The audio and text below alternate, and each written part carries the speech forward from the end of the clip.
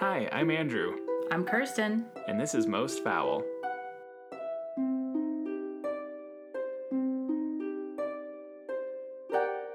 Episode 15. Can you Yeah, believe? I believe it. Well, now the weekly thing, we're just cranking through them.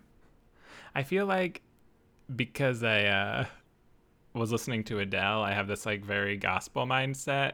Mm-hmm. Where it's like episode 15 in my head. I was like, hallelujah.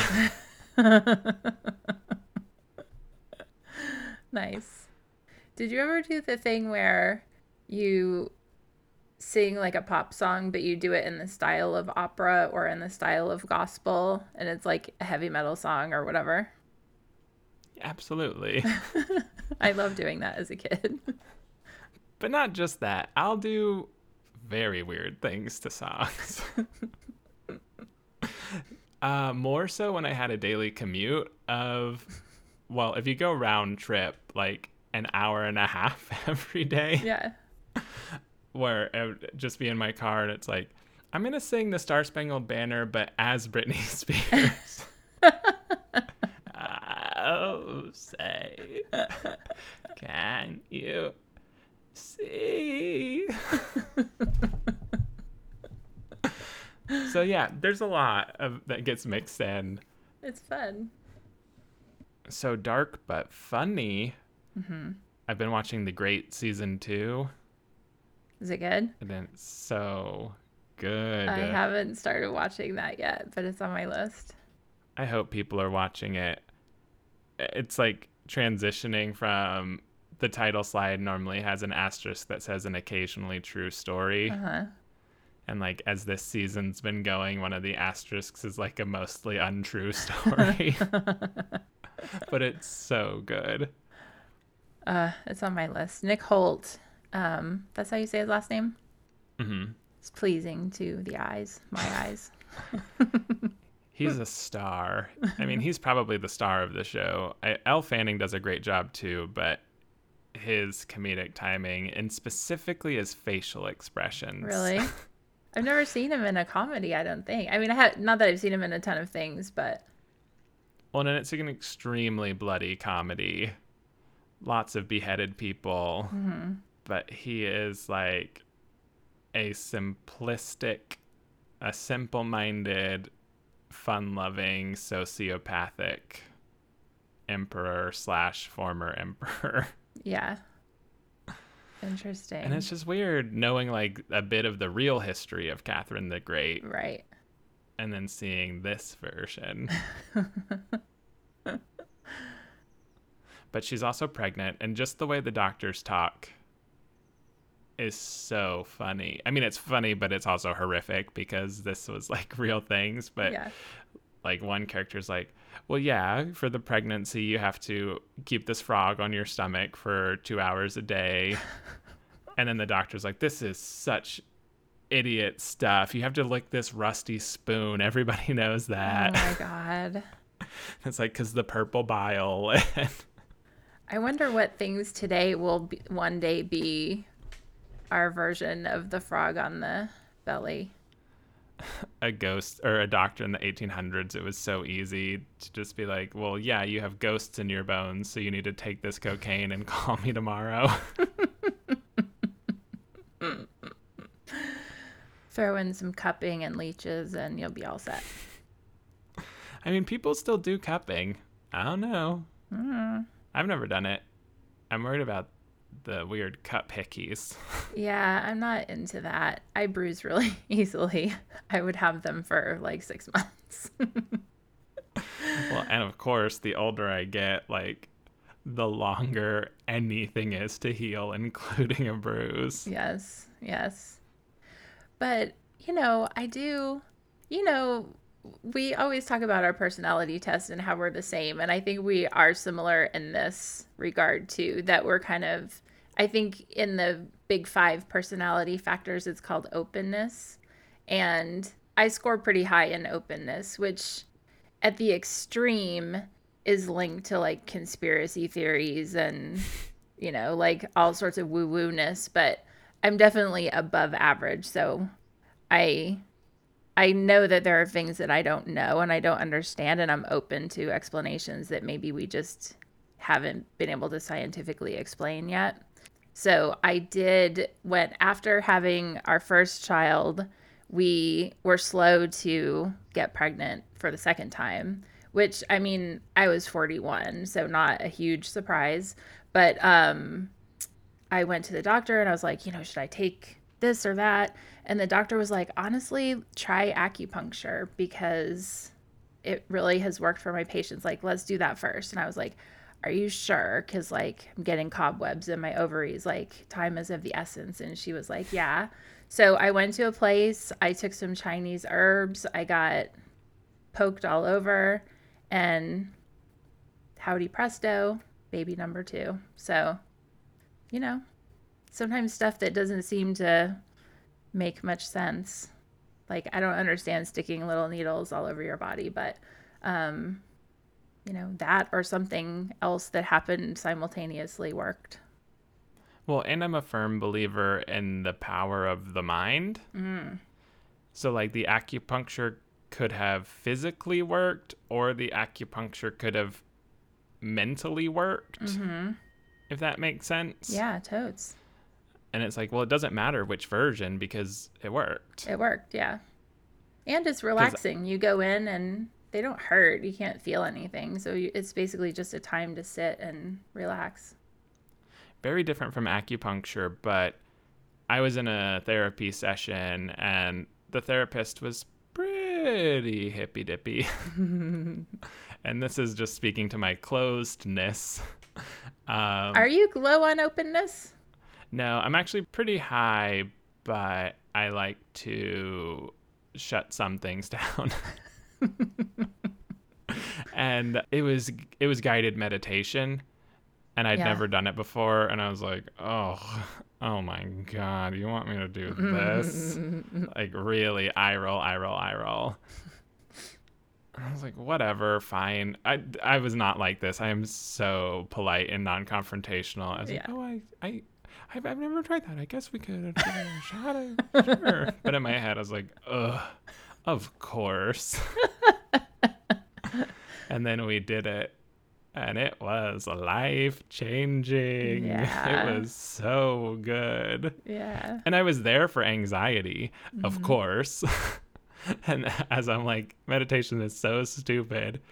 And then we did an exercise. I didn't know how long, but she timed me and I had to count my breaths, and I breathed like 29 times. And then after the guided meditation, she timed me again and I counted my breath and I breathed 10 times. Wow. And both spans were 60 seconds. Wow.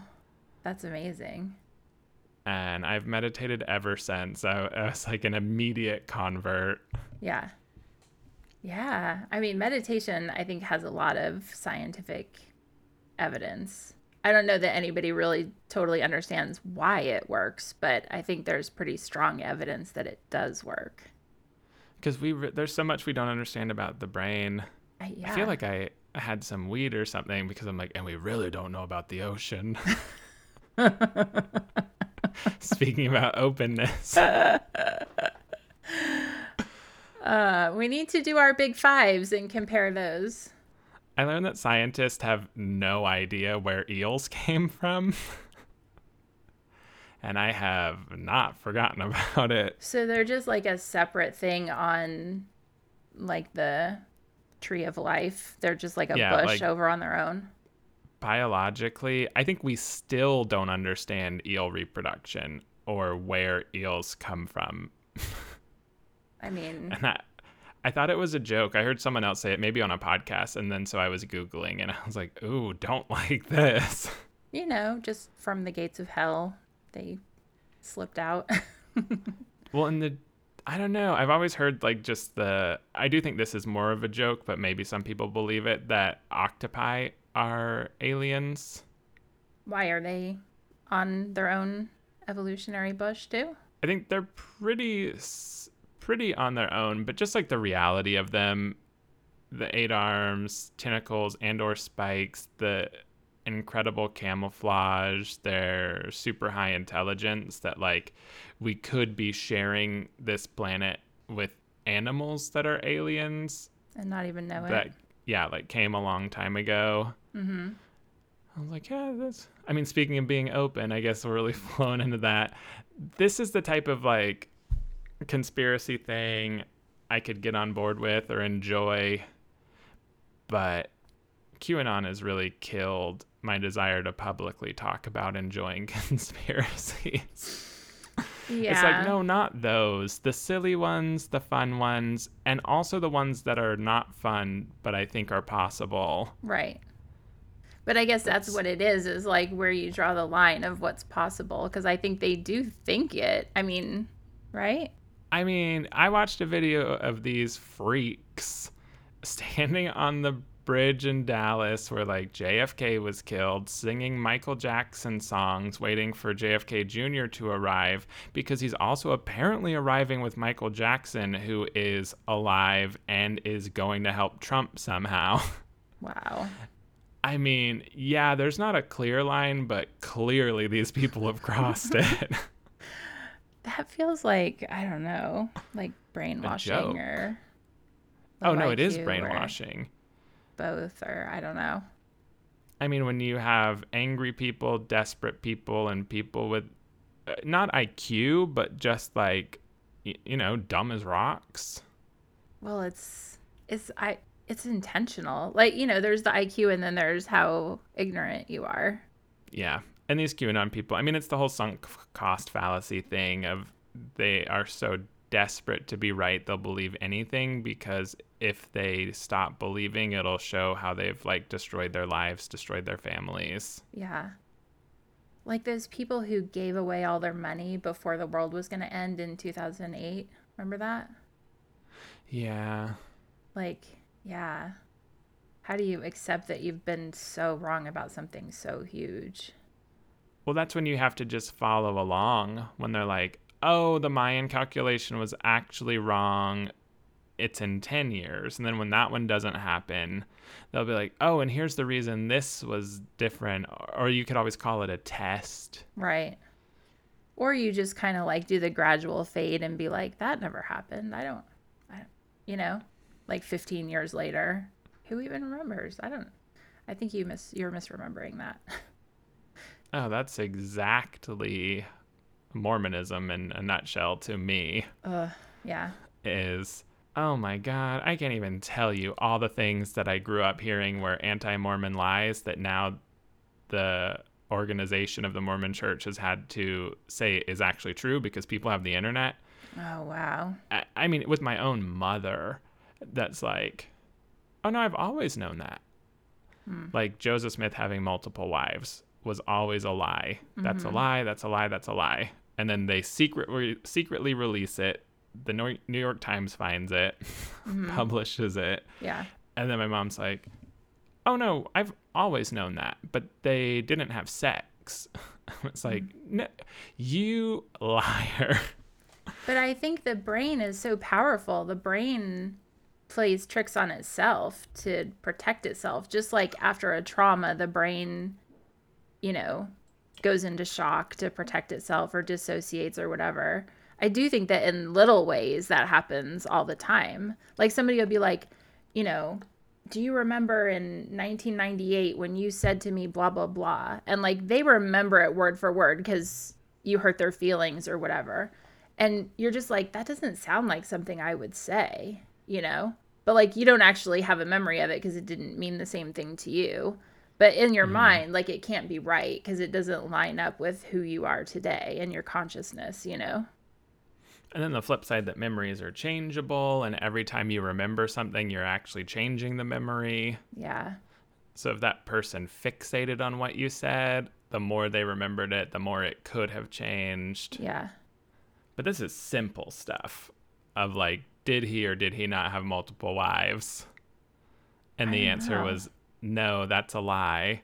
And now the answer to the same question is I've always known the answer was yes, but here's why it wasn't bad. The cognitive dissonance is nuts. I mean, the brain is crazy. The brain is a crazy thing. Super powerful. Well, speaking of high thoughts, I always think about how, like, I've had a couple physical traumas in my life, and how my brain essentially said, no, you can't really handle this. So here's a false memory of what happened. Mm-hmm. I mean, even a simple one of like, I landed on my head doing a flip as a kid, and my body crashed over me and I broke my sternum and I was having seizures. Ugh. And my brain's memory was sort of out of body, very calmly sitting there and telling everybody I was fine. Mm-hmm. So the idea that there is a part of my brain that is in control of what the me version of my brain remembers. Mm-hmm. So like there's a higher authority in my own brain that was like, this memory is too traumatic. You need to not know it happened this way. Mm. Is so scary to me.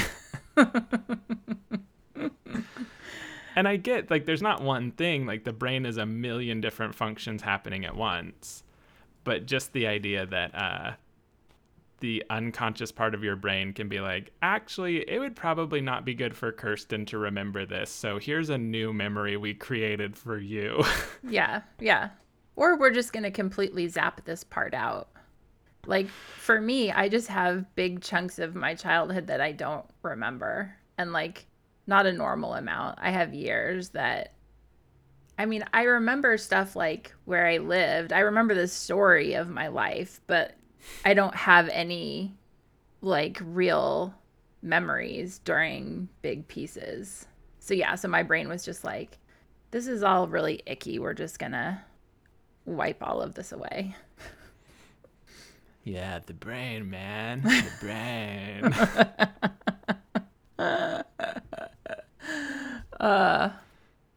Amazing. To the listeners, it's like 8 a.m. my time. I am extremely sober. Yes. This is just me on a normal day. We're doing a super early record today. It's Andrew's my hero.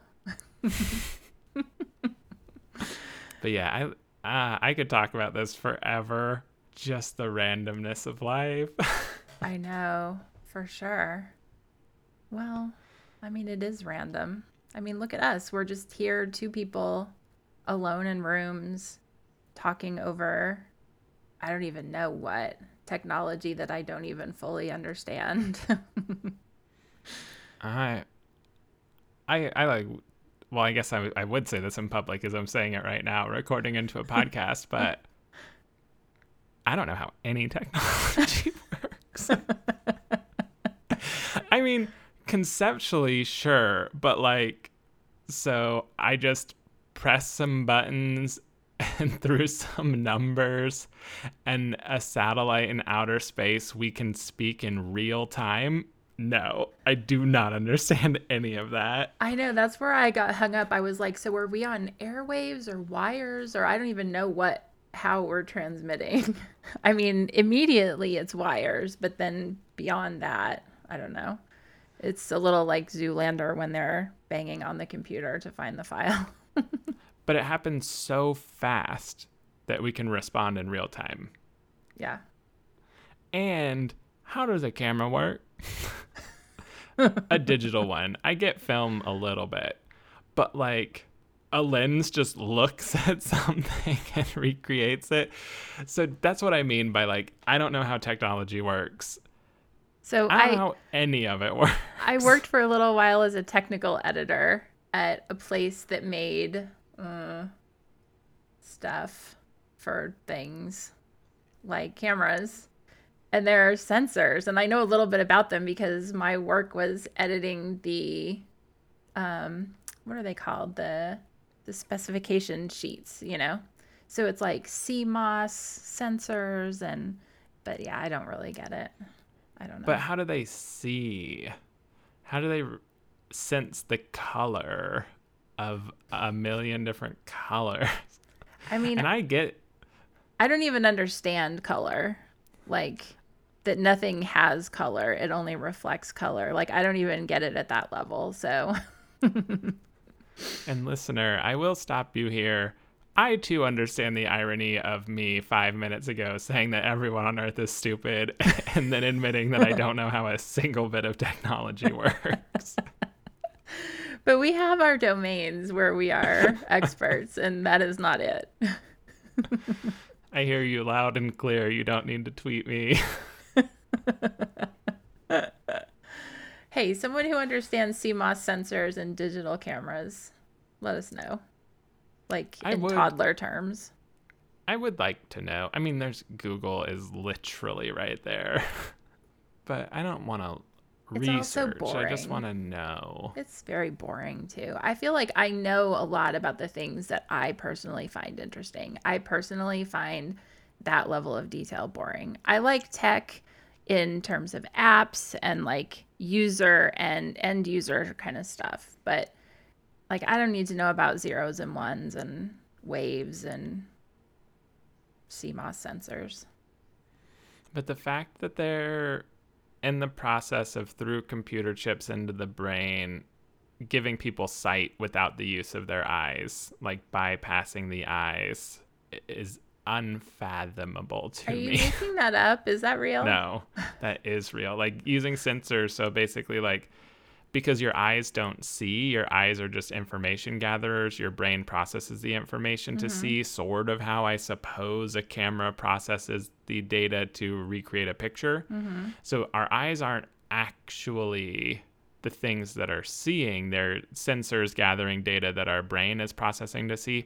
So scientists are working on a method for folks whose eyes don't work to plug right into the brain and have like man-made sensors that are then processing information that folks would be able to see, like their brain could turn into pictures and vision without eyes. That's pretty cool. So before we get into our episode, we have a 5-star review. Woo! This one is from Colleen-ish. Yay! Loving the research, the stories, and the banter. Great company, thoughtful and riveting macabre. Really enjoying the discussions and tangents between the hosts. They sound as interested in the topics as the audience. In the words of Kirsten, I'm just going to say it, whoa. I was able to get rid of the whoa habit. That was like only the first few episodes, but maybe I should bring it back. Some things deserve a whoa. Yeah. I mean, I don't know. Maybe I'm just easily fascinated, but I find a lot of things fascinating. And that's great. I think so. Life would be so fucking boring. Can you imagine? It's like, oh yeah, I'm not curious about that at all. I mean, I don't know. It's just, I mean, we've talked about it many a time, but like the Wikipedia rabbit hole. And when you're like, so again, I've like wondered my whole life. I don't understand how a camera works. Never gonna Google it, but I have like spent hours on the most useless bit of information. I bought a book once that was called The Importance of What You're Interested in. And of course I never read it because I have ADHD, so I buy a lot of books and then don't read them. But it seemed interesting, and maybe one day I will. When my kids are grown, I'm gonna read every book I own. Yes. And then I breezed past it, but thank you, Colleen-ish. That was so very nice of you. It's amazing. It's amazing. We are as interested, I think, or maybe more sometimes, and that's when, I don't know, just people hit fast forward, like a little 10-second. Yeah, are they done? Are they still talking about how technology works? Okay. But if you want to help us take down the algorithm, yes, we need 5-star reviews to help other people find the show, and then we'll read them. Subvert the algorithm. Yeah, this is actually us taking a stand against Facebook, even though they have nothing to do with this algorithm. But think about how much you don't like Zuckerberg and give us a review. Facebook and their ilk. So I don't have a good transition, so I'm just going to say, should we transition to the episode? Should we just jump right in? Yeah. All right, so our crime today is maybe one of the most famous crimes in the world. I don't know, that's a big statement, but it's a really, really famous one. And I'm not going to try to build up the suspense, but I will set the scene just a little bit. We're talking in the 50s in the United States, in a little town called Holcomb, Kansas, November 15th, early morning of 1959. Holcomb, Kansas is a little town in western Kansas, all the way out towards, I think, Colorado is is on the other side. Really sparsely populated out there. And Andrew's going to fact check me here. You just blew my mind. Like, is Kansas connected to Colorado? Totes. So I'm just looking at a map of the U.S. All right, here we go. Oh my God. How can this be? That's how geography works. An entire square side of Colorado is Kansas. I can't. Yes. So this is way out there. You know, when people think of Kansas, I think they think of Kansas City, and rightly so, because Kansas City is the best and also happens to be where my origin story began. But right now we're in western Kansas, really sparsely populated farming communities, and Holcomb, Kansas in 1959 had a population of 270. So a little town. I think Andrew and I can both picture towns like this, but for a lot of people, maybe they haven't ever even been to a town this small. Tight community, farming community. In the early morning of November 15th that day, the family of the Clutters was at home as they normally were. There were 4 of the family members living at home at that time. The father, Herbert Clutter, who was 48. He was a pillar of the community, was a farmer who was well known and really well liked by his farm hands, and he had many. He had a big established farm. His wife, Bonnie Clutter, who was 45, who was a stay-at-home mom, and she had trained as a nurse, but after her 4th child was born, she suffered a severe bout of postpartum depression. And so reports kind of vary that she was from the extreme of she was basically an invalid to no, she was just a normal person who struggled with depression, and that was part of her identity. Their children, Nancy Clutter, who was 16 and was in high school, was very well liked. She was in the 4-H, kind of a typical small town, Midwest, Western kind of kid. And her little brother, the youngest of the family, whose name was Kenyon Clutter, he was 15. And the family was in their home that evening. And again, I think maybe some people now already know the crime that we're speaking of. That evening, two perpetrators broke into the house, and they came in through an unlocked door. Again, small town Kansas in the 50s. People didn't lock their doors in communities like this. And honestly, I grew up in neighboring Missouri, and I knew a lot of people who lived out in the country who also did not lock their doors. And 2 perpetrators broke in, and they proceeded to murder the family. So I'm going to go into more detail, obviously, but this is the crime that we're talking about here. It's been popularized in the cultural conversation through one very famous book, which Andrew's going to talk about later. But that evening, we have 2 kind of career criminals. The first one, his name is Perry Edward Smith, who at that time was 31, and a friend and former cellmate in prison, Richard Hickok, who was 28 at that time. And the story of how all of this kind of came together and so randomly at the time is fairly interesting. So Perry Smith, again, 31, had a really rough life from an early age. His father was abusive, and his mother was an active alcoholic throughout his childhood. They divorced when Smith was young, and his mother, and his 3 siblings began kind of a nomadic life. They initially moved to San Francisco, and they kind of bounced around. When Smith was 13, his mother died, and, you know, I think you could say that she died of alcoholism, but really she died from asphyxiating on her own vomit when she was passed out. So a really sad story. From then, things just got worse, which is kind of saying a lot because up to this point it had already been very bad.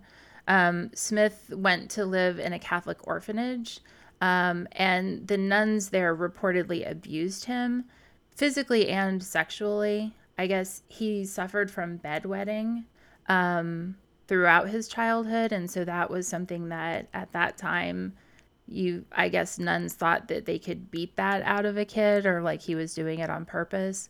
He later talked about having been malnourished as a child, which damaged his kidneys. And I think he had a problem with bedwetting or incontinence for most of his life. After the Catholic orphanage, he was moved to another, I think, Salvation Army orphanage, and reportedly a caretaker there tried to drown him. I think it's not news to a lot of people that during that time, these kind of group care facilities for children were rife with all kinds of abuses, and he certainly didn't escape that fate. After he left that orphanage, he went back to live with his father. And I think for a time he was excited and anticipating this move to get to be with his dad. Again, he had left his father when he was young, so maybe he had kind of idealized what that would be like. And they moved to a farm, I think in Colorado. And I believe just the two of them, or he, his younger brother, and his father.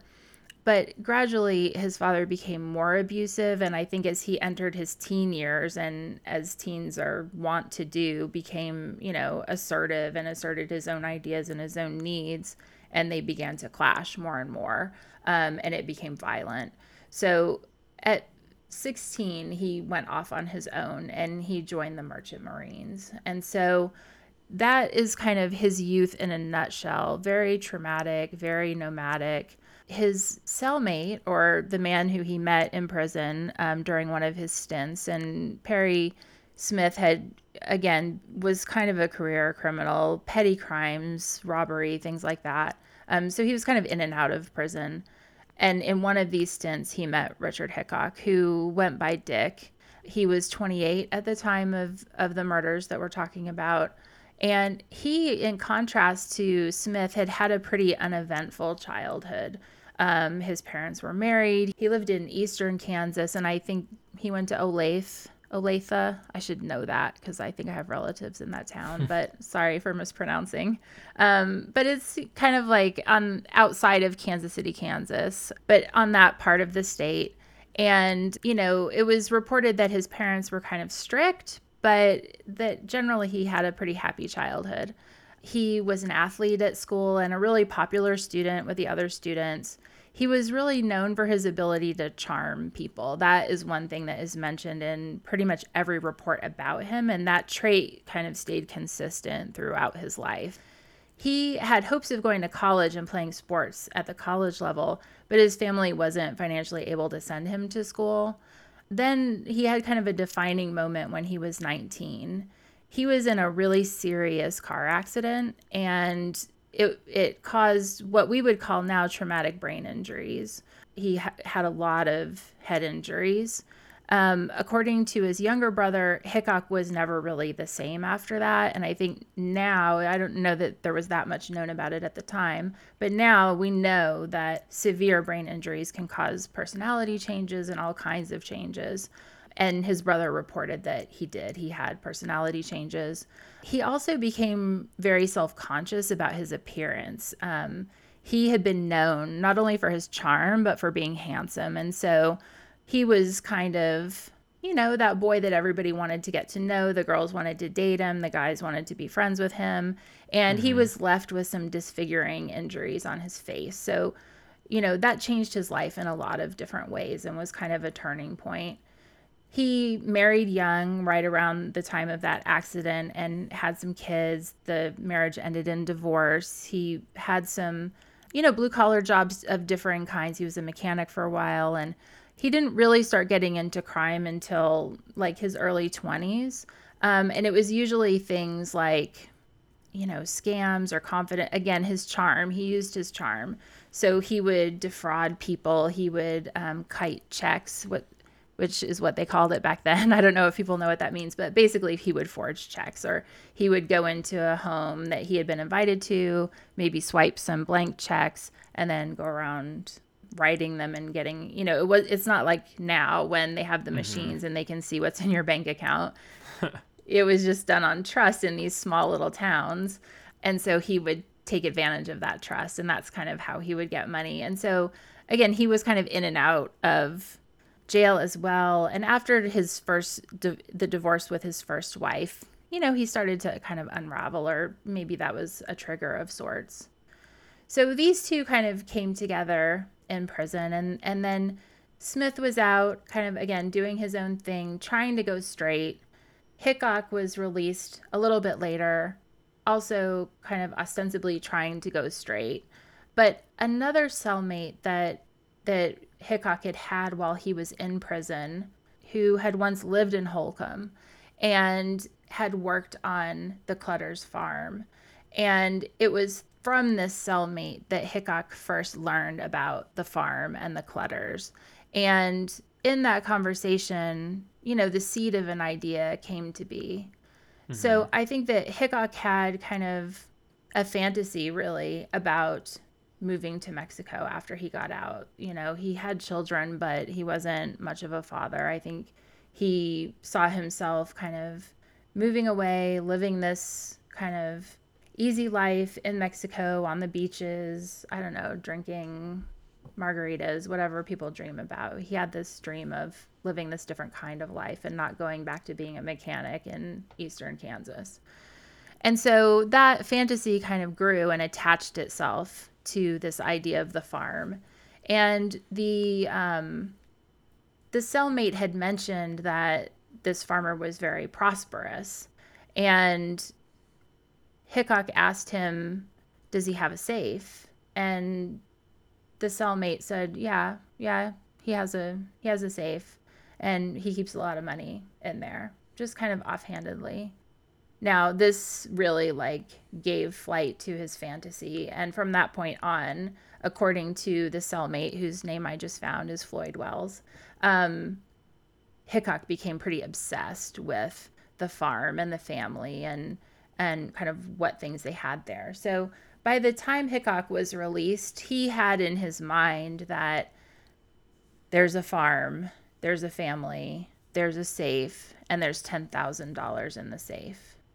Now, there was no substance to this. This came from a farmhand who had once lived there and claimed to have knowledge. I mean, I think, we can all kind of imagine how much credence we would give to some cell banter between criminals. But Hickok put a lot. It's $10,000 in 1950s money. Right. Because that's still a decent amount today, but was a fortune. Yeah. And I think I usually do the conversion. Oh, I have a different conversion here. So it's about 10 times the amount. So about what would have been about $100,000. So at that time, it would have been enough to really go to Mexico and never work again, which I think was his fantasy. But also part of his fantasy was he didn't want to get caught, obviously, as most criminals don't. And so he came up with this idea of leaving no witnesses behind. And in his mind, he was not a killer. He was charming. He was a people person. He was, a small-time crook. So he wanted to find someone who he could commit the crime with, who would do the dirty work, so to speak. And so he called upon his former cellmate, Perry Smith, who had bragged, I think, while they were cellmates about a murder that he had done prior to being incarcerated that time. And, there's speculation. I don't think that was actually true. But again, it's things that people say when they're in prison, and how little they probably are related to the truth. But he had taken it as fact. And I think, Smith's behavior led him to believe that he was capable of that. And so he reached out to Smith. And Smith had been trying to, again, go straight.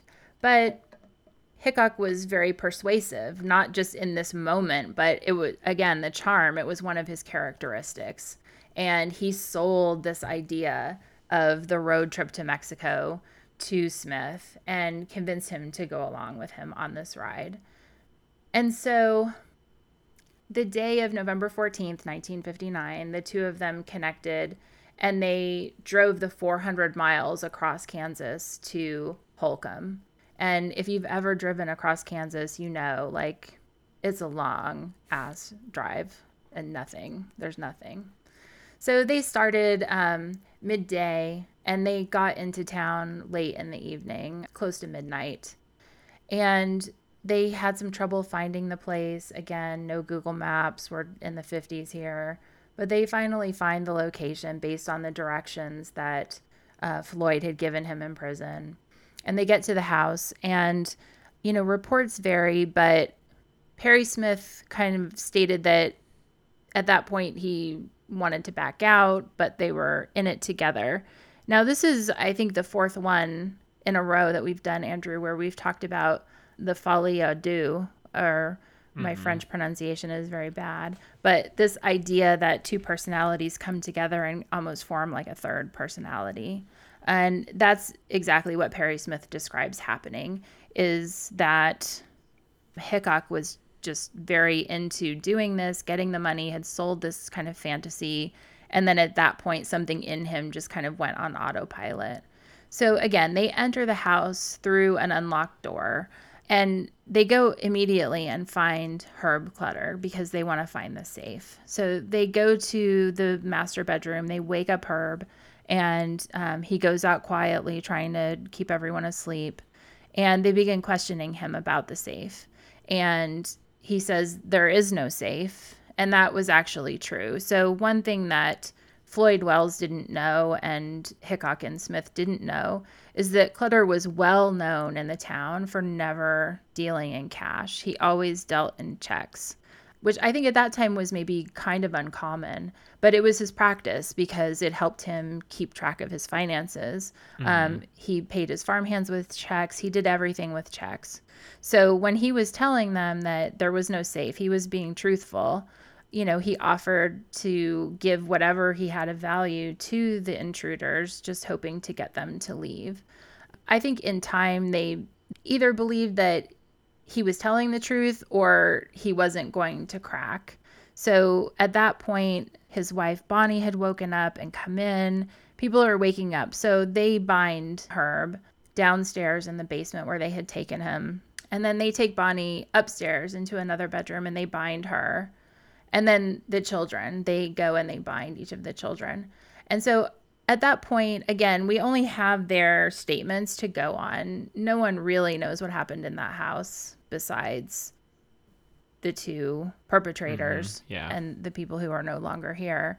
And forensics wasn't at the point then that it is now, obviously. So, you know, now in a case, we get these kind of advanced reconstructions of they went to this room and then they went to this.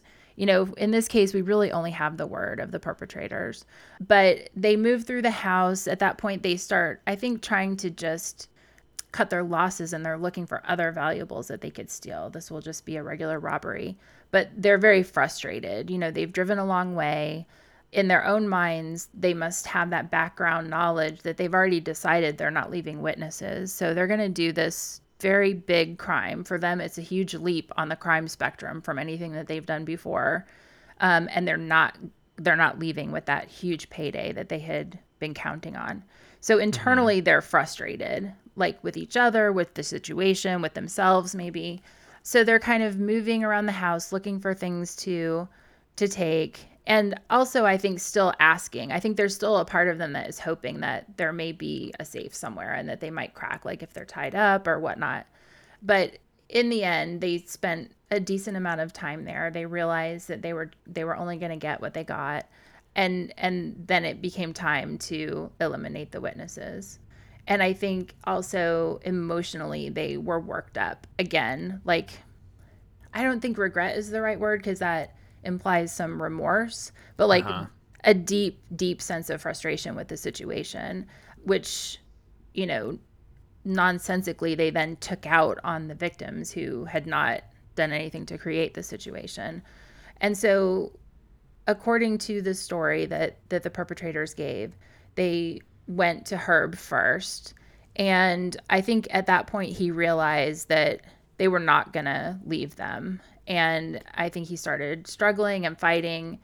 And so Smith slit his throat initially, I think to get him to be quiet.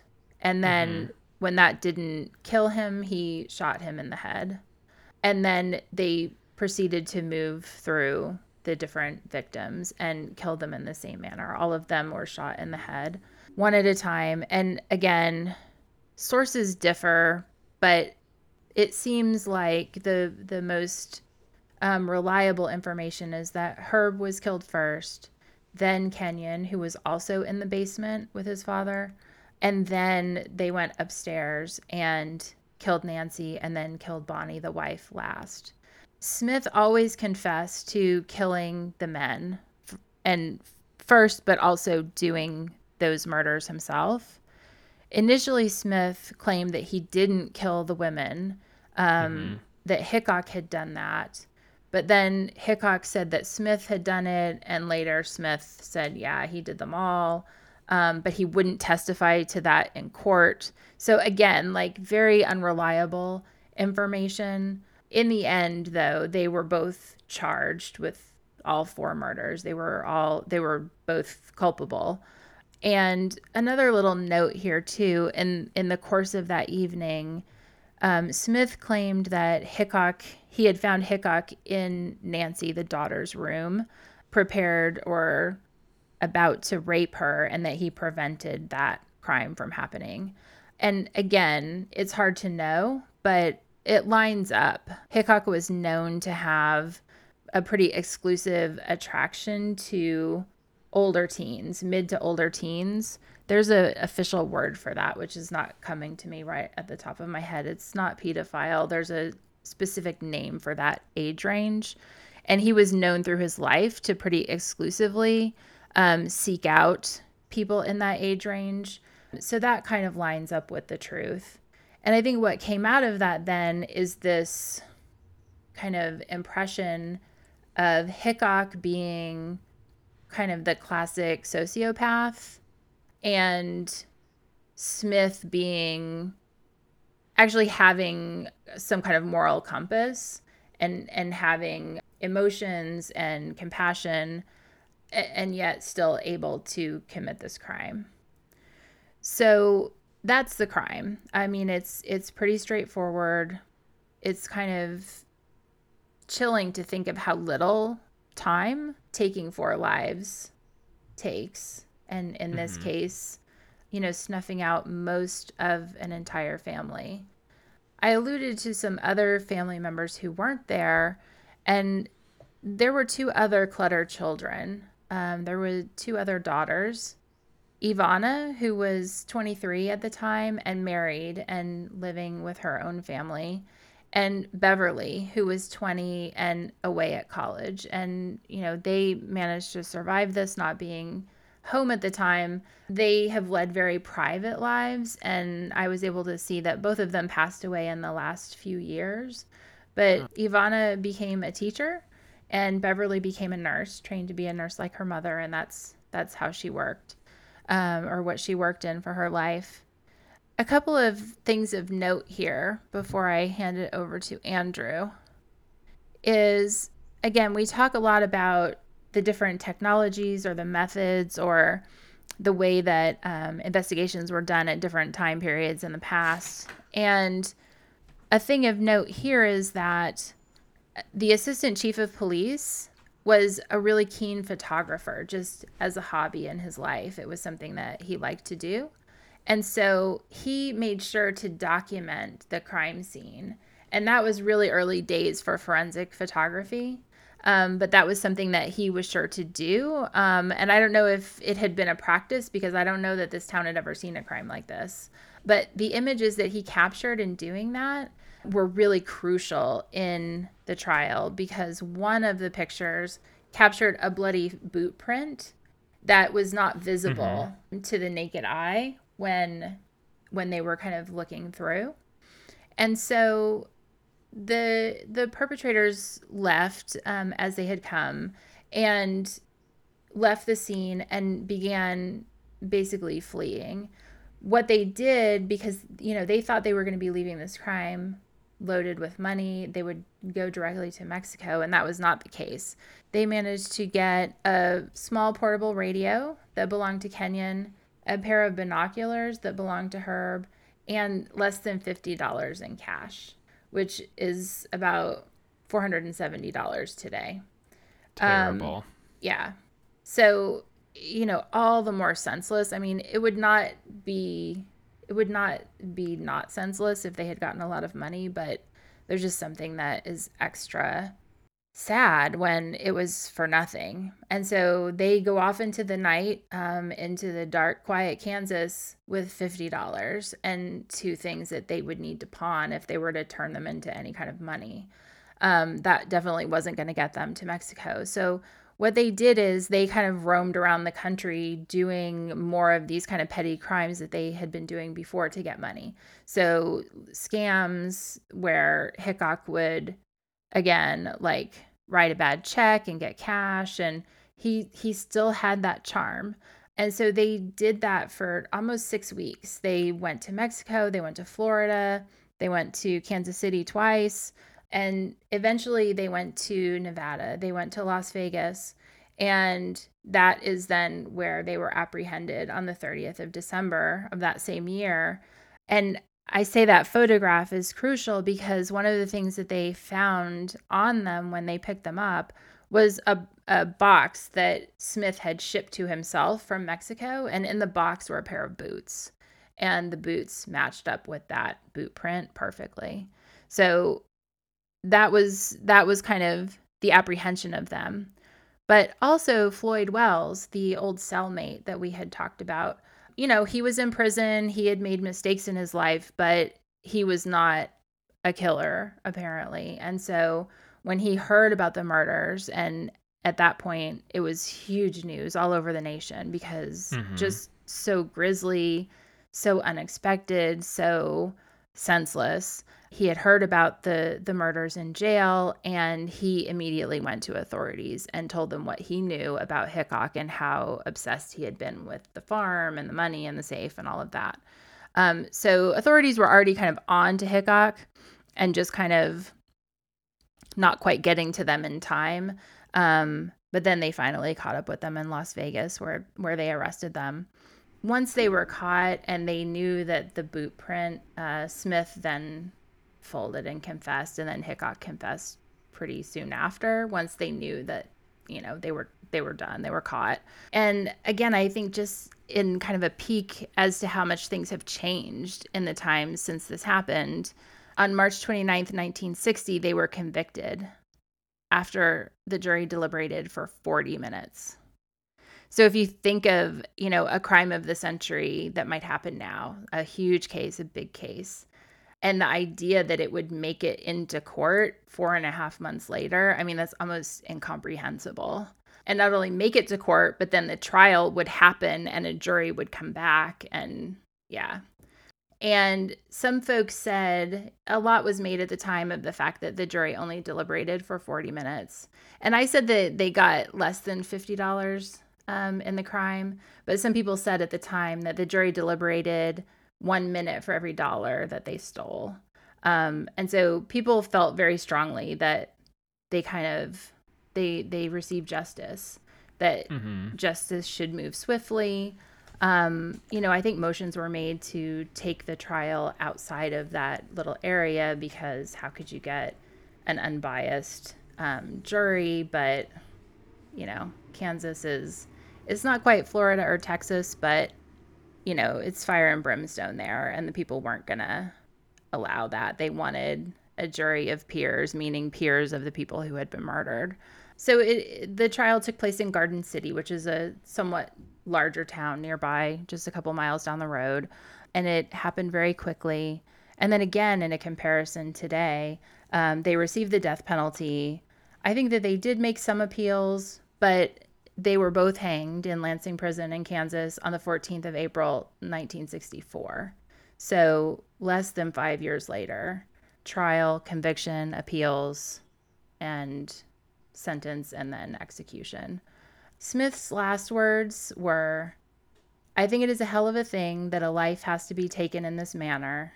I say this especially because there's a great deal I could have offered society. I certainly think capital punishment is legally and morally wrong." So, he was kind of seen again as this sensitive soul, and a lot was made of how he wrote poems and painted pictures in prison after. And I think he saw himself that way. And he really, in a weird way, he kind of saw the real pathos in his own story. And I think he bought it to such an extent that he thought that pathos should kind of get him out of the consequences of his actions. But again, in all that has come since then, it seems like his belief in this and his he didn't see the irony, I guess. He wasn't in on the joke. He saw the pathos in his life, but he didn't see the irony in saying that the death penalty was morally wrong, but killing 4 people, like, apparently not super bad. Yeah, I feel like nothing has made me question my own stance on the death penalty more than this quote. Yeah. Where I'm like, I'm glad they killed him. Yeah. Yeah, not a lot of insight or, I do think that, we talk a lot about mitigating factors in different cases. And, in the case of Leopold and Loeb and the affluenza, and they tried to claim that they had such disadvantages. But I mean, you look at a childhood like this, Smith had kind of maybe not the worst childhood that we'll ever cover in any of our episodes, but it was a pretty bad one. When you see, and I did see some crime scene images of the family, and again, just this idea of like almost annihilating the entire family. I mean, they would have if the other 2 had been there. It wasn't a question of like having mercy. Yeah, it's just, it makes you think about, what does it mean? What is it for? Why would we do it? But certainly this quote is not the quote that I think would turn anyone's belief system on its head. Yes. And Yeah. it is sad, but like, you're still responsible for your choices. Yeah. Yeah. I mean, I think that, Well, I mean, I can only really think of like one where I would be like, this kid never had a chance. Like, there was like Ed Kemper. I mean, Ed Kemper was never going to be anything but a monster based on his upbringing. Like, it was so deeply fucked up. But this is bad. But I mean, this kind of upbringing, sadly, like very sadly, happened and still happens to a lot of people. And yeah, they don't go on to kill 4 people. yeah. And it was for money. Like, it was always for money. And like, not to say that that's better or worse than killing for bloodlust as like serial killers, but like the rationalness of deciding $100,000 is worth killing a whole family is somehow like darker. Because, like, when you have the people that turn into monster serial killers, it's like, well, I mean, that's just so fucked up beyond repair. And yeah, I'm sure the childhood didn't help, but like, yeah, you had a bad childhood, but you are not insane, and you're rationally making the choice that murder is worth it. Yeah. For money. Yeah. Yeah, and I mean, it's codified into our legal system in the sense of like, first degree, second degree, heat of the moment, cold-blooded, like all of those things carry different weights. And so that's how our society sees those things morally, and then that's how it works its way through. So yeah, if you can prove that something was cold-blooded, and I think it doesn't really get much more cold-blooded than this. And Smith had another really creepy quote that he said during, I think, his very first interrogation when he confessed. He was talking about Herb, and again, Herb was known as a very good guy. And I'm just paraphrasing here, but he said, he was a good guy. He was quiet and helpful, and I liked him a lot up until the moment I slit his throat. Yeah, I mean, could be a sociopath as well. For sure, I get the sense that Smith is doing more manipulating than he pretends to be. I think he pretends to be this kind of like straightforward, like whatever, I'm a sensitive, like carpenter poet type or whatever. And that Hickok was the really manipulative, glib, charming, like kind of the stereotypical sociopath. But I think that there was a lot more to Smith than he let on. It's just that his flavor of manipulation was that like victim, martyr, like woe is me kind of flavor, which comes off as like a lot more pitiful. Mm-hmm. And I think Hickok was just, he was confident, he was glib, he was charming, he was, humorous. Like he would make jokes during his interrogation. And so he comes off as a lot more like scary, kind of like, yeah, you just did this, where I think people would read Smith as being more remorseful maybe than he was, because of the whole poor me thing. Yeah. So I guess moving over to the other side. Mm-hmm. Never miss a foul detail. Follow us at Most Foul Pod on Instagram, Facebook, and Twitter, and subscribe to the show wherever you listen to podcasts. If you listen to the mini episode, RIP, where Kirsten and I shared our inciting incidents, you might remember that the book In Cold Blood, which Truman Capote wrote about this case, was a huge one for me. Mm-hmm. And reflecting on it, I think it's probably the scariest book I've ever read. And I read a lot of horror, but there's something about this. And I mean, something about, as someone who grew up on a farm, whose dad hired a lot of vagrants and down on their luck folks to help work, this hit home. Yeah, I bet. And so, yeah, I'm a firm believer that this is probably the scariest thing I've ever read. Wow, that's saying a lot because you read a lot of scary stuff. Yeah, Capote's a great writer, and just the storytelling, the way he put it together, which I'll talk about, but so Capote learned about the quadruple murder before the killers were captured, and he made his way to Kansas to write about the crime. And just as an interesting bit of trivia, and it'll come up later, for folks who haven't seen the film Capote, he was accompanied to Kansas by his childhood friend and fellow author Harper Lee. And they interviewed residents and investigators assigned to the case and took more than 8,000 pages of notes. It's incredible. And I read that he called Harper and asked her to come as a Southerner, that she would have sort of the like commonality that people would trust her more than they would trust him. Mm-hmm. And so he like strategically asked her to come, not just because they were friends and she was a great writer, but because as a Southerner and sort of the ruralness of the case, he thought it would help. Mm-hmm. Like Kirsten said, about 6 weeks after the murders, Hickok and Smith were arrested and a few years later executed.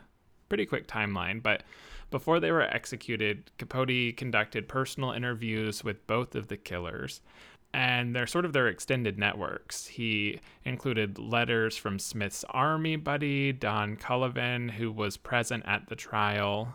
Ultimately, Capote spent 6 years working on In Cold Blood, which was unconventional for its time. Extreme levels of research. And so new journalism as a genre and style of writing developed during this time in which the novel was written, and Capote became a pioneer in showing how it could be used effectively to create a unique nonfiction story. So kind of in the Leopold and Loeb case, we mentioned that this wasn't necessarily the very first use of new journalism is sort of its technical name, but this was the big one. This was the one that went viral. It captured the country's just utter curiosity. And I mean, he spent those 6 years, and I mean, you can tell the novel's incredible. Mm-hmm. And scary, so scary. But yeah, new journalism is a style of writing where the author writes the nonfiction novel or story while it's developing in real time. And so this is exactly what Capote did, as he followed the court, interviewed the murderers, those who were close to their families, to create this story while it was still unfolding in the real world. And In Cold Blood was an instant success. It was first published in 1965 as a 4-part serial in The New Yorker. And in Kansas, The New Yorker sold out immediately. Mm. So it was national fervor, but Kansas specifically, I mean, it was unthinkable. Yeah. So then in 1966, it was published as a novel, and it's the second best-selling true crime book in history. Mm.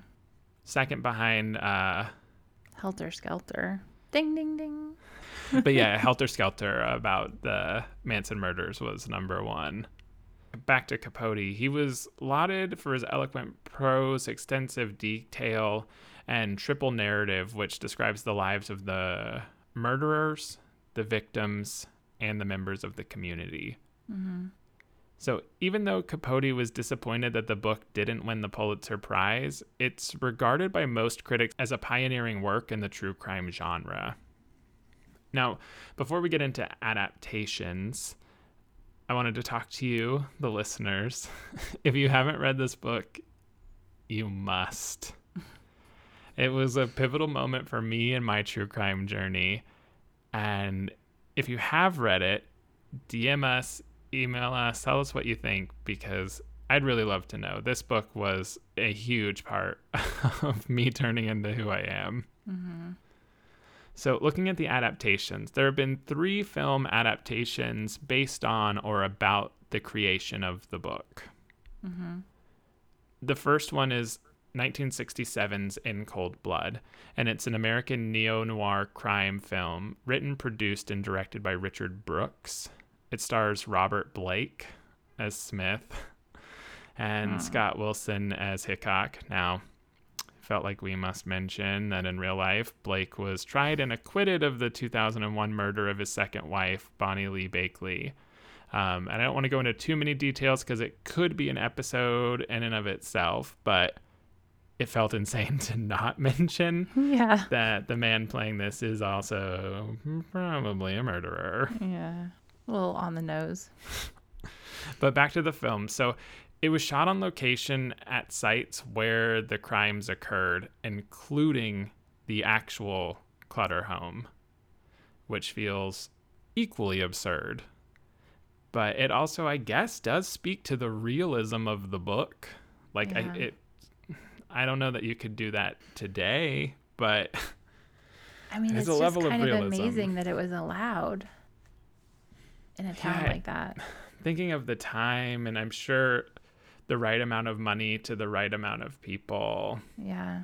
Anything's possible. But it was nominated for 4 Academy Awards: director, original score, cinematography, and adapted screenplay. It also was very well received by critics. Roger Ebert gave it 4 out of 4 stars, writing, quote, "At times one feels this is not a movie, but a documentary where the events are taking place now," end quote. Mm-hmm.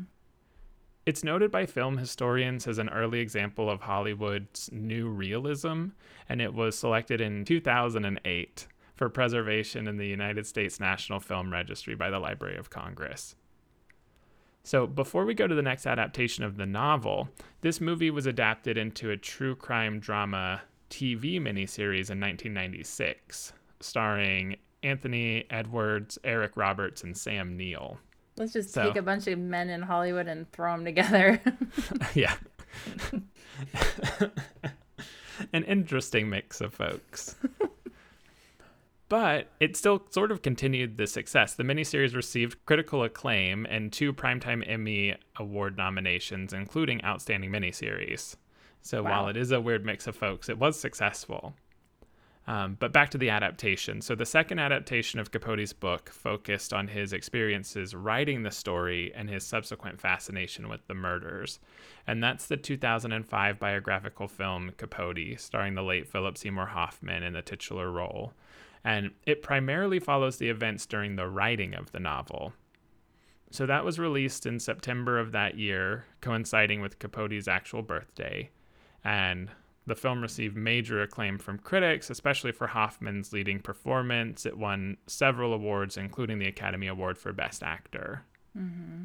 Beyond the critics, it was a commercial success. It made about $50 million off of a budget of $7 million. Wow. So made a lot of money as well.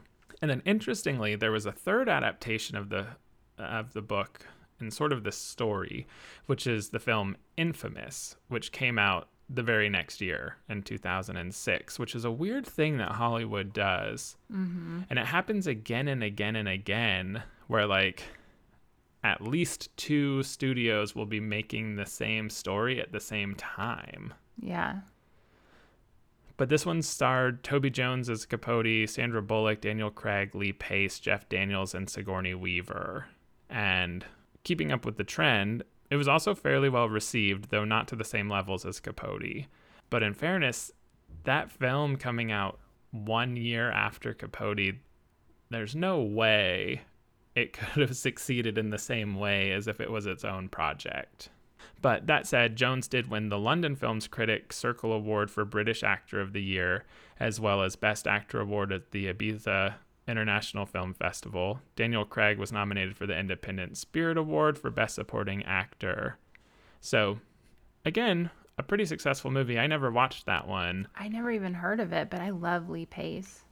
Oh my gosh. I mean, not to take a huge tangent, but I'm watching Foundation on Apple TV and Lee Pace is in it and he is shirtless many times and it's just incredible. I think you guys should get married.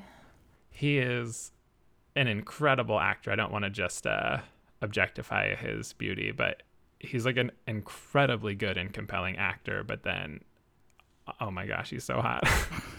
Yes. But I'm sure he's really nice to his mom too. Yes, he's a full human. I mean, we'll have a whole conversation off pod. But so into the crime. So lastly, there was a novel by J.T. Hunter in 2016 called In Colder Blood, and it discusses Hickok and Smith's possible involvement in the 1959 murders of Christine and Cliff Walker and their 2 children at their home in Osprey, Florida. So if you'll allow me, Kirsten, to take a step over to your side briefly. Yes. It's pretty fascinating. So authorities believe that 24-year-old Christine Walker arrived at the family home around 4 p.m. on December 19th, 1959, and she was raped and murdered by gunshot. Her husband, Cliff, who was 25, arrived with their 3-year-old son, Jimmy, and their 1-year-old daughter, Debbie. Cliff was ambushed and killed, and then Jimmy and Debbie were also murdered. So physical evidence left at the scene included a bloody cowboy boot print, a cellophane strip from a Kool cigarette wrapper, Kool, not cool, mm-hmm. And a fingerprint on the bathtub faucet handle. A serial killer named Emmett Monroe Spencer confessed to the murders, but the confession was discredited by Sarasota County Sheriff Ross Boyer, who labeled Spencer a pathological liar. His confession was, quote, deemed to be cleverly constructed from real murders written up in the newspaper and true crime novels that he liked to read, end quote. Police never identified motive, and 587 people were suspects at one time or another. So the case remains unsolved as of last month, but in 2012, the Sarasota County Sheriff's Office began investigating possible links between this case and the murder of the Clutter family. Now, in Cold Blood, Capote mentions this case and ultimately dismisses the possible connection to Hickok and Smith. Records and witness accounts collected by Kansas and Florida investigators show several factual contradictions to Capote's account. Mm. So, the sheriff's office admitted that Hickok and Smith had been considered suspects as far back as 1960. So after killing 4 members of the Clutter family, 34 days before the Walker murders, Smith and Hickok fled to Florida in a stolen car and were spotted at least a dozen times between Tallahassee and Miami. The pair checked into a Miami Beach hotel about 4 hours from Osprey and checked out on the morning of the Walker murders. At some point that day, Smith and Hickok bought items at a Sarasota department store just a few miles from the Walker home. One witness said that the taller of the two men had a scratched up face, and polygraphs cleared them of the Walker murders, but as we know, polygraphs are inaccurate and not admissible in court. Right. And according to sheriff's records, the Walkers had been considering buying a 1956 Chevrolet Bel Air, the same kind of stolen car that Smith and Hickok were driving through Florida. And it's therefore believed that Smith and Hickok may have gained entry to the Walker home on the pretense of selling the car. And then in December of 2012, Sarasota County investigators announced that they were seeking an order to exhume Smith and Hickok's body from Mount Muncie Cemetery in the hopes that mitochondrial DNA extracted from their bones could be matched to semen found at the Walker home. So their bodies were exhumed and DNA extracted, but Kansas authorities stated that they would process the samples, taking high priority, but they were unable to find a match in the DNA. But only partial DNA could be retrieved, partially due to the degradation of the DNA sample that had been in storage for so long. Investigators state that they still remain the most viable suspects. So just really interesting. Yeah, it is. I mean, and then, you always, I don't know, maybe other people don't, but it's hard to start thinking like, well, if this, it's just, why would they deny it if they had, like, they were already going to die, Yeah, I mean, my assumption is that odds are good they didn't do it. Especially, I mean, the DNA didn't match, but it was so degraded, and they were only able to get partial DNA from the bodies anyway, plus the sample was degraded. Odds are it's a coincidence, but how? I mean, what a coincidence. Yeah. So sorry for the tangent, but it was so interesting as I fell into that rabbit hole. I was like, I've got to include some of this. Yeah, definitely. And it doesn't have its own culture of its own, so we're never going to really talk about that case. But the odds are just crazy high, and that's not to say that means they're guilty, but so weird. Yeah. But back to the episode at hand, the murders were also featured in an episode of A Crime to Remember, a documentary series that talks about notorious crimes. And it's found its way to the music industry.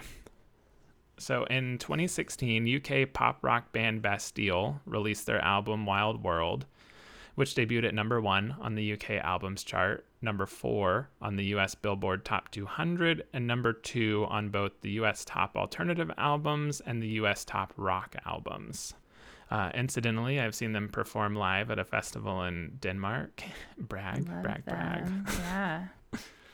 But this album features the song Four Walls, the Ballad of Perry Smith, where the band comments on the case and muses on capital punishment, which the UK abolished in 1998. So some of the lyrics include, quote, "These four walls will keep you until you face the rope. You've only these four walls before they in cold blood hang you up. And now we're faced with two wrongs. I don't know, oh, I don't know," end quote. And when asked by a fan on Twitter which song was their favorite on the album, the band responded with "These Four Walls." Well, I guess they responded, and this was the tweet. So, quote, "Four walls, period. Read in cold blood, period." End quote. Nice. So we've added that to our Most Foul Spotify playlist, so be sure to check it out. But lastly, still in the musical realm, queer Canadian country musician Orville Peck included the song "Kansas Remembers Me Now" on his 2019 debut album Pony. And the song was written from the point of view of Perry Smith being questioned after the Clutter murder. So it's a classic murder ballad, similar to the ones we discussed in our There's Something About Bloody Mary episode. And it features the lyrics, quote, "Nothing left to hide, nothing left to hide. Clutter's gone. Do I regret it? Not a thing now that Dick's by my side. They said, why, oh, why did you do it? But if I die, Don't you cry, because Kansas remembers me now. Kansas remembers me now. End quote. And with that, I'm at the end of my notes. What a fascinating episode. Yeah, it's amazing. And it's interesting, too, how some similar themes keep coming up in all of these kind of pair killings that we've covered over the last few episodes. It seems like the question is raised of what is the real relationship between them. And in some cases, it's known that there was a sexual relationship, or some of them it was just a romantic relationship. Others, it's not known. And I feel like in this case, it kind of comes up in the sense that it does seem like Smith had some attachment to Hickok that maybe wasn't sexual, but romantic, or something that was in that gray area between friendship and romance, because he does seem to have been charmed by him, and he was charming. And I think people like that. They can turn it off and on, and they can aim it wherever they want. And it seems like he definitely used that to get Smith to do things, but Smith kind of took it to heart in a way. I don't know. Well, it's just my own, like, absolutely wild speculation based on nothing, but I could also see Smith channeling anger to a quote-unquote good family that has it all when he had none of it. Yeah. I mean, that doesn't seem like a stretch to imagine, because, yeah. So just a terrible, senseless crime like they all are. Yeah. And if you haven't read it, or if you're not a reader, maybe just watch In Cold Blood, the movie, but this is a big one. Yeah. No, it's so interesting. And I mean, just the Capote side alone, I feel like is so interesting. You know, did he give Harper Lee enough credit, and what was that relationship like? And did he lose his judgment when it came to how he portrayed Perry and Hickok? And, like, you know, was he manipulated to a certain extent by Perry Smith? Totally could be. But then, you know, it just sort of made this thing in my mind where I was like, what an ally Harper Lee must have been. Yeah. I mean, she's friends with an extremely gay dude. She wrote To Kill a Mockingbird. Yeah. She's like a hardcore Southerner from decades ago. Yeah. I was like, wow, she must have been cool. Yeah. Seriously. And, you know, of course, this was the year before To Kill a Mockingbird came out. So in her mind, she's got like her own ambitions, and probably like the concept of To Kill a Mockingbird was already floating around in her brain, and she takes however many months out of her life to go on this. I mean, imagine. It's just kind of like, I wish that my life were like that in some ways. We hear about a thing and it's like, hey, Andrew, let's go to Kansas. And we just like decamp, and now we're here, you know, like doing this thing that nobody's done before, or like hasn't really been done much before. It's that part of it also is really interesting to me. And I know people didn't love Go Set a Watchman. Well, some people. And I felt like it was just from misunderstanding that that book was the first draft that eventually turned into To Kill a Mockingbird. And people were so mad that like Atticus Finch was racist. And it's like, well, but that was the first draft. This isn't like a sequel. Right. This was a book that she wrote that wouldn't get published, and then she went back to the drawing board and retold the story. And so people were like so mad that it, like, Atticus wasn't like a shining hero anymore. But it's like, this wasn't after. It evolved, and she never wanted that to come out. Yeah, that was taken against her will. Yeah. The end of her life is sad to me, but But this part of her life, I was like, what a cool woman. Yeah, badass. I mean, she lived life on her own terms for sure. Cool. Well, with that, we appreciate the hell out of you. Absolutely. Thanks for listening to Most Foul. If you've got a tip for a future episode topic, or want to send us your own inciting incident for a mini episode, Visit our website at mostfoulpod.com and write in. This has been a Facts from Janet production.